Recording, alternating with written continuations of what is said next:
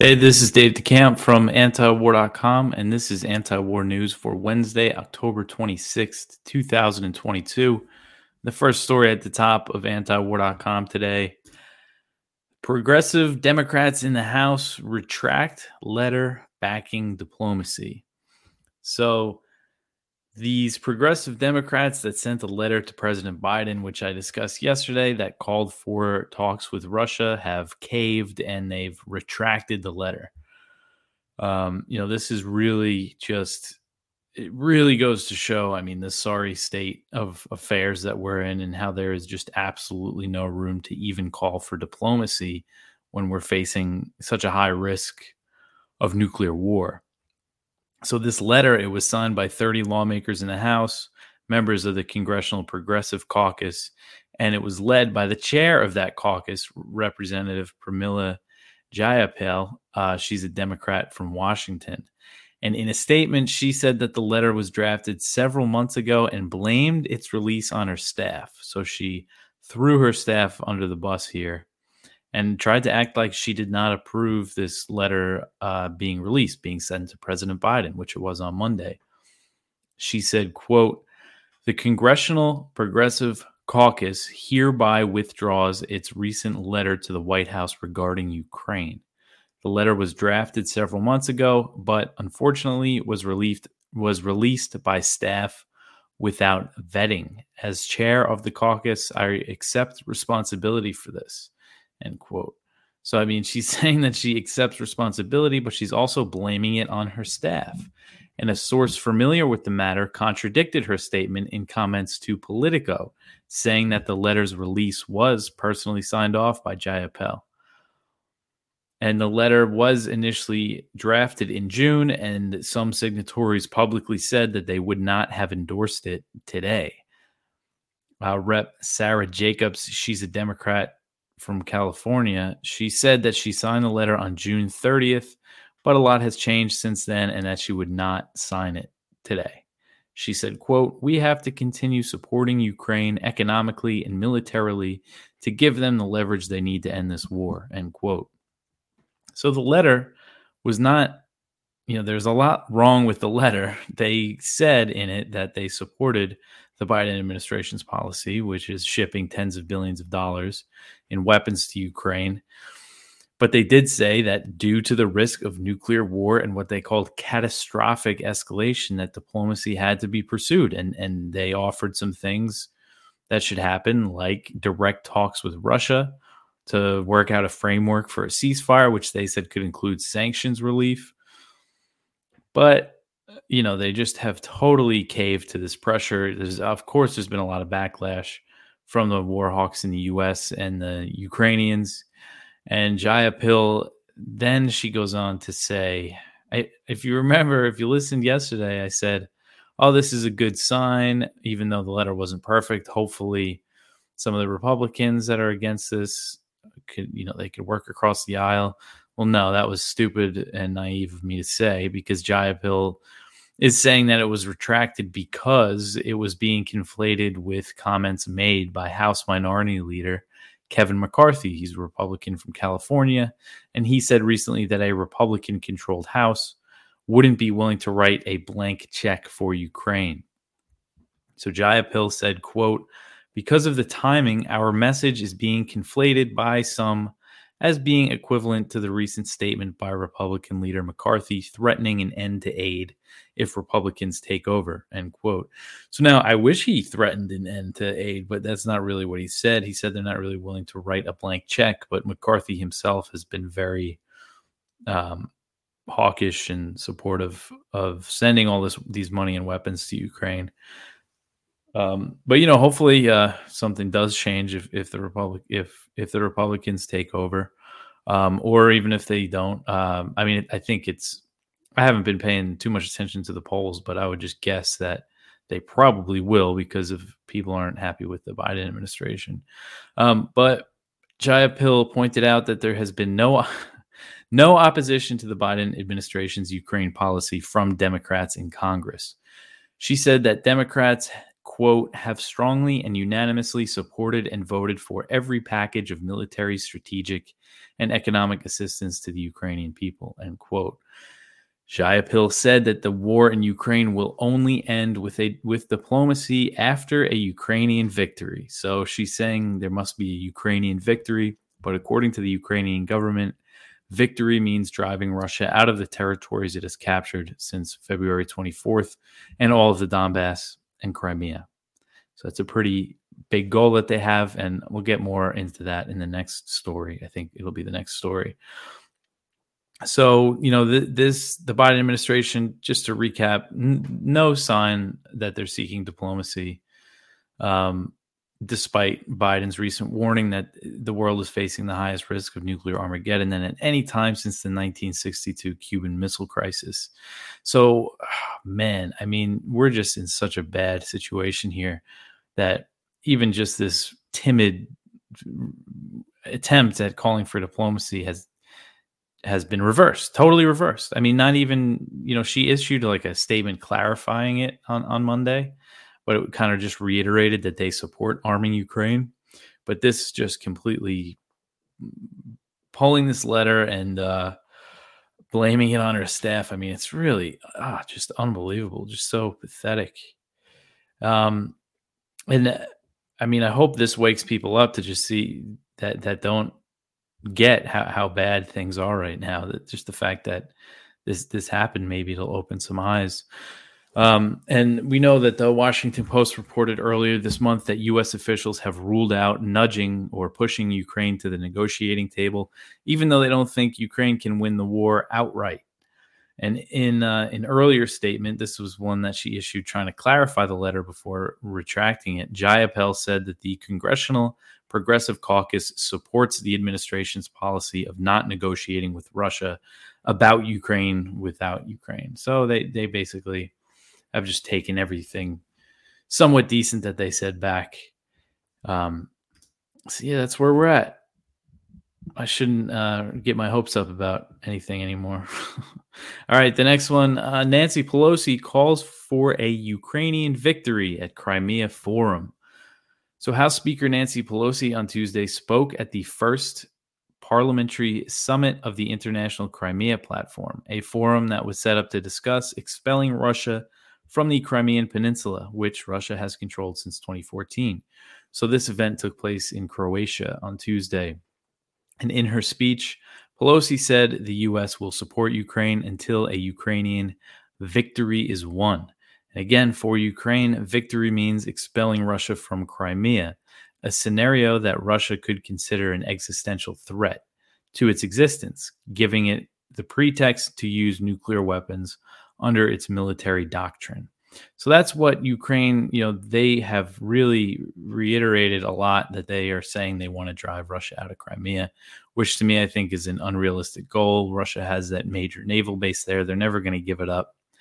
And Putin and other Russian officials have said, if Russia's territorial integrity is threatened, they could potentially use nuclear weapons.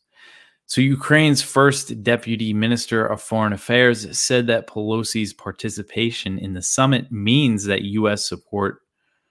U.S. supports Ukraine's goal of driving Russia out of Crimea.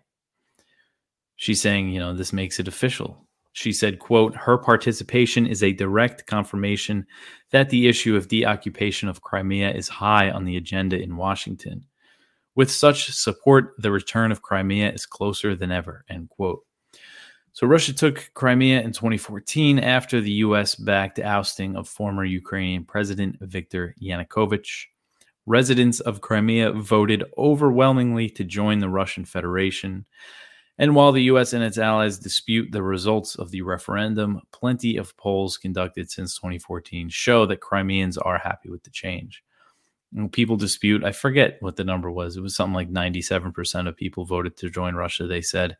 But whatever, it doesn't really matter that number so much, because polling after and before showed that people in Crimea wanted to join Russia and are happy that they have.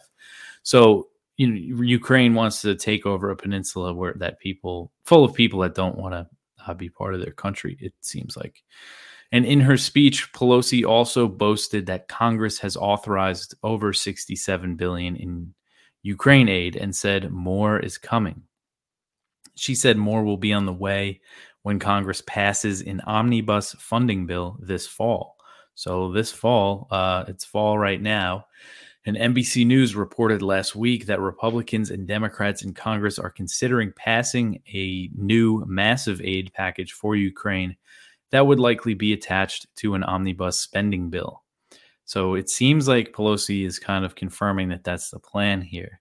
And the Ukraine aid is expected to be worth roughly $50 billion. That was the number in this NBC News report that they threw out there, because they want to pass it for an entire year. They want an entire year's worth. And I could see it even being higher than that number. And that would bring, if it was $50 billion, total U.S. spending on the war to over $115 billion. Whew, man. All right. So the next one, the Pope appeals to avert a nuclear war.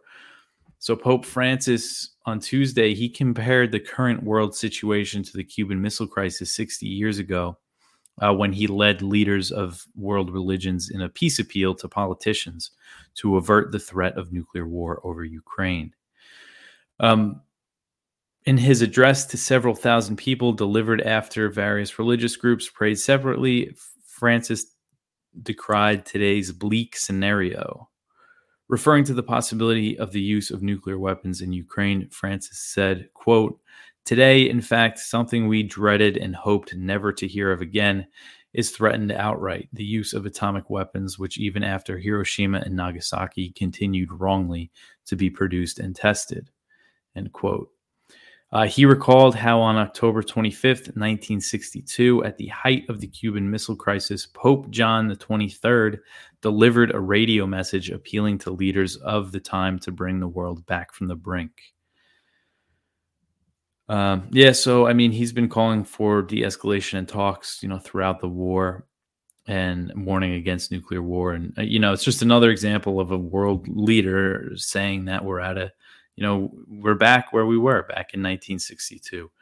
And it just shows how dangerous the state of things is. So because of that, alternative media like antiwar.com is more important than possibly it's ever been. And it is our fundraiser at antiwar.com. And we have a great endorsement from Roger Waters, and not just an endorsement. He put up $20,000 for matching funds. And we need your help. And I want to just read his letter that he wrote for us. I might not read, I'll read a bit of it. So this is Roger Waters' letter. "Today, we are standing at the edge of a precipice, staring into the abyss. The end of all life on Earth is a very real possibility. The reins of power have been purchased by the oligarchs and ideologues, and they are hell-bent on the end of times. Make no mistake, this is not a drill. Some say the Cuban Missile Crisis of 1962 is the closest we have come to a nuclear catastrophe. But at least then, JFK and Nikita Khrushchev were in communication. In our current crisis, our leaders are not even talking to each other. We human beings must communicate with each other if we are to survive. We here in the West are drowning in a sea of pro-war propaganda, and presumably the Russians are too. How are we, the people, to make sense in this maelstrom of misinformation? Support antiwar.com." And he said that in all caps with 6 exclamation points. So he's serious about it. "The powers that be, our masters, the self-appointed ruling class, want to keep us squabbling at each other's throats to be used as cannon fodder or slave labor. When a great journalist and truth teller like Julian Assange is imprisoned for sharing vital information, the time has come to man the barricades, to stand shoulder to shoulder with all of our brothers and sisters all over the world in defense of our beautiful planet home.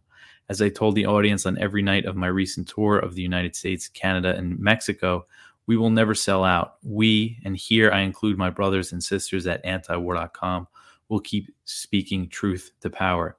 Will you stand with me and support antiwar.com today? Let's remember what is important in this life. The time is now. This is not a drill." So that's pretty awesome. You should listen to him and go support antiwar.com. I love that he mentioned Julian Assange. All right. Next one here, the U.S. says that Russia has begun nuclear drills. So Russia has notified the U.S. that it has started its nuclear exercises, two U.S. officials said on Tuesday. So this Pentagon spokesman, Brigadier General Patrick Ryder, told reporters, quote, Russia is complying with its arms control obligations and its transparency commitments to make those notifications, end quote. So he's saying, what Russia did, they're being transparent and good and everything. But Russia is holding its annual GROM exercises. I believe that translates to thunder in English, GROM. And they will be held for several weeks. And the U.S. says that they will include the launching of nuclear-capable ballistic missiles. And the drills coincide with NATO's nuclear exercises, known as Steadfast Noon, that are being hosted by Belgium and will be held over Belgium and the UK in the North Sea. Both exercises have been described as routine, but they come amid soaring tensions between the U.S. and Russia over the potential use of nuclear weapons. President Biden recently warned that the risk of nuclear war, I just mentioned that in the article. I know we keep saying that. I'm definitely writing too much about the risk of nuclear war. It's just pretty concerning. But NATO's Steadfast Noon exercises, they do not involve live fire drills, but 14 alliance members are participating. And the U.S., France, and Britain are NATO's only nuclear-armed powers, but 5 other alliance members host U.S. nuclear warheads under NATO's nuclear sharing program. And that's Belgium, Germany, Italy, the Netherlands, and Turkey. So as I understand it, part of these drills is that these countries are simulating carrying nukes and dropping them. So even though only 3 NATO members have nukes, 5 more of them, a total of 8, I guess, could possibly deliver them. All right, the next one here, Russia raises dirty bomb allegations at UN Security Council. So Russia brought its allegations that Ukraine is preparing to use an explosive mixed with nuclear material known as a dirty bomb to the UN Security Council on Tuesday. Russia's deputy ambassador to the UN said he was happy that Moscow brought the issue to the UN Security Council, despite the criticism from the West. And Ukraine and its Western backers are saying that Russia is lying about the accusation, and Western officials have said Russia has not shown any evidence to back up the claim. And when asked about this lack of evidence, Polonetsky, he's the Russian deputy ambassador to the UN, he said that Russia had shared intelligence on the issue with the West. And Sergei Shoigu, the Russian defense minister, he recently spoke with a few of his Western counterparts, and Russian media said that they discussed this dirty bomb allegation. So also on Tuesday, Ukraine turned the accusation around and claimed that Russia was working on a dirty bomb at the Zaporizhia nuclear power plant, which has been under Russian control since March. Ukraine's state nuclear operator made the claim, didn't offer any evidence, and only said that it assumes Russia is preparing something like that at the Zaporizhia plant. And this plant had been the site of frequent shelling since it's been under Russian control. Ukraine has blamed the incidents on Russia, but Moscow has little reason to attack a nuclear plant that it controls and is now part of a territory that Moscow considers Russia. It's part of the territories that Putin annexed. And the International Atomic Energy Agency said Monday that it's sending inspectors to 2 locations in Ukraine where Russia alleged work is being done to create a dirty bomb. So the IAEA says they're going to these locations, and they said that it's being done at the request of Ukraine. So I guess Russia made the claim, and Ukraine said, come check it out, see for yourself. So who knows? I mean, like I said yesterday, Russia is really harping on this, and they're not dropping it. And now you have Ukraine accusing Russia of something similar. So it's definitely concerning. So it's just something to keep an eye on. All right, what do we got here? The next one, the State Department threatens to use nuclear weapons against North Korea. Deputy Secretary of State, this is from Kyle Anzalone, at the Libertarian Institute, and Wendy Sherman, the Deputy Secretary of State, said that the U.S. would be willing to deploy its nuclear weapons to defend its allies against North Korea. She said the U.S., quote, will use the full range of U.S. defense capabilities to defend our allies, including nuclear, conventional, and missile defense capabilities, end quote. So she said this during a meeting with South Korean and Japanese officials. And she said that the U.S. security commitment to South Korea and Tokyo is ironclad. So this just comes as, tensions are just really high on the Korean Peninsula. And so you have Wendy Sherman saying something like this. And Kyle points out that Kamala Harris was just in South Korea calling for the denuclearization of North Korea. So when you have U.S. officials making threatening comments about using nuclear weapons, and you're trying to get them to get rid of their nukes, it just doesn't seem like a good strategy. And they've conducted there's been a lot of missile tests, a lot of war games between the U.S. and South Korea. Nothing seems to be giving in that area there. All right. We put one up from the South China Morning Post that says China's Taiwan timetable will not be rushed by the U.S. And it quotes a lot of Chinese analysts basically that say, I've been covering it, all these U.S. officials claiming that China is ready to invade Taiwan on a shorter timetable. But this is basically saying it doesn't matter what the U.S. is saying, and it doesn't matter what the U.S. is saying about this. And what was interesting is that one of the officials, I forget his name, but he was a high-level U.S. Navy official. He said his judgment was based on what China was saying. He said, they always do what they say. Well, if you look at what China's saying, at what Xi Jinping's been saying, he hasn't said anything about a timetable. I believe their plan is reunification, as they call it, reunification by 2049. And Xi Jinping has said, basically just reiterated a longstanding policy that China seeks peaceful reunification, but they don't rule out the use of force. And the only thing that I think will speed up potential Chinese military action, which probably won't come in the form of an invasion, it would probably be a blockade, is more U.S. support for Taiwan. And that's what we're seeing happen. And senators are looking to give them $10 billion in military aid. So I think stuff like that could potentially speed up the timeline. But it's not for the reasons that American officials are saying.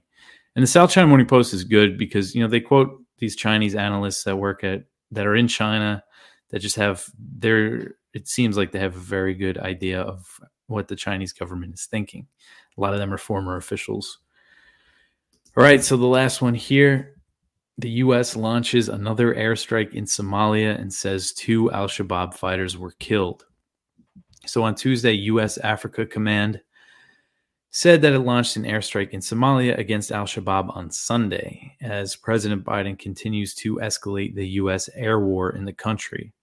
AFRICOM said the strike took place near the vicinity of Bulo Bard, if I said that right. It's a city in Somalia's central Haran region where there has been heavy fighting between the U.S.-backed Mogadishu-based government and al-Shabaab. In recent weeks, recent months, they've been fighting a lot in that region.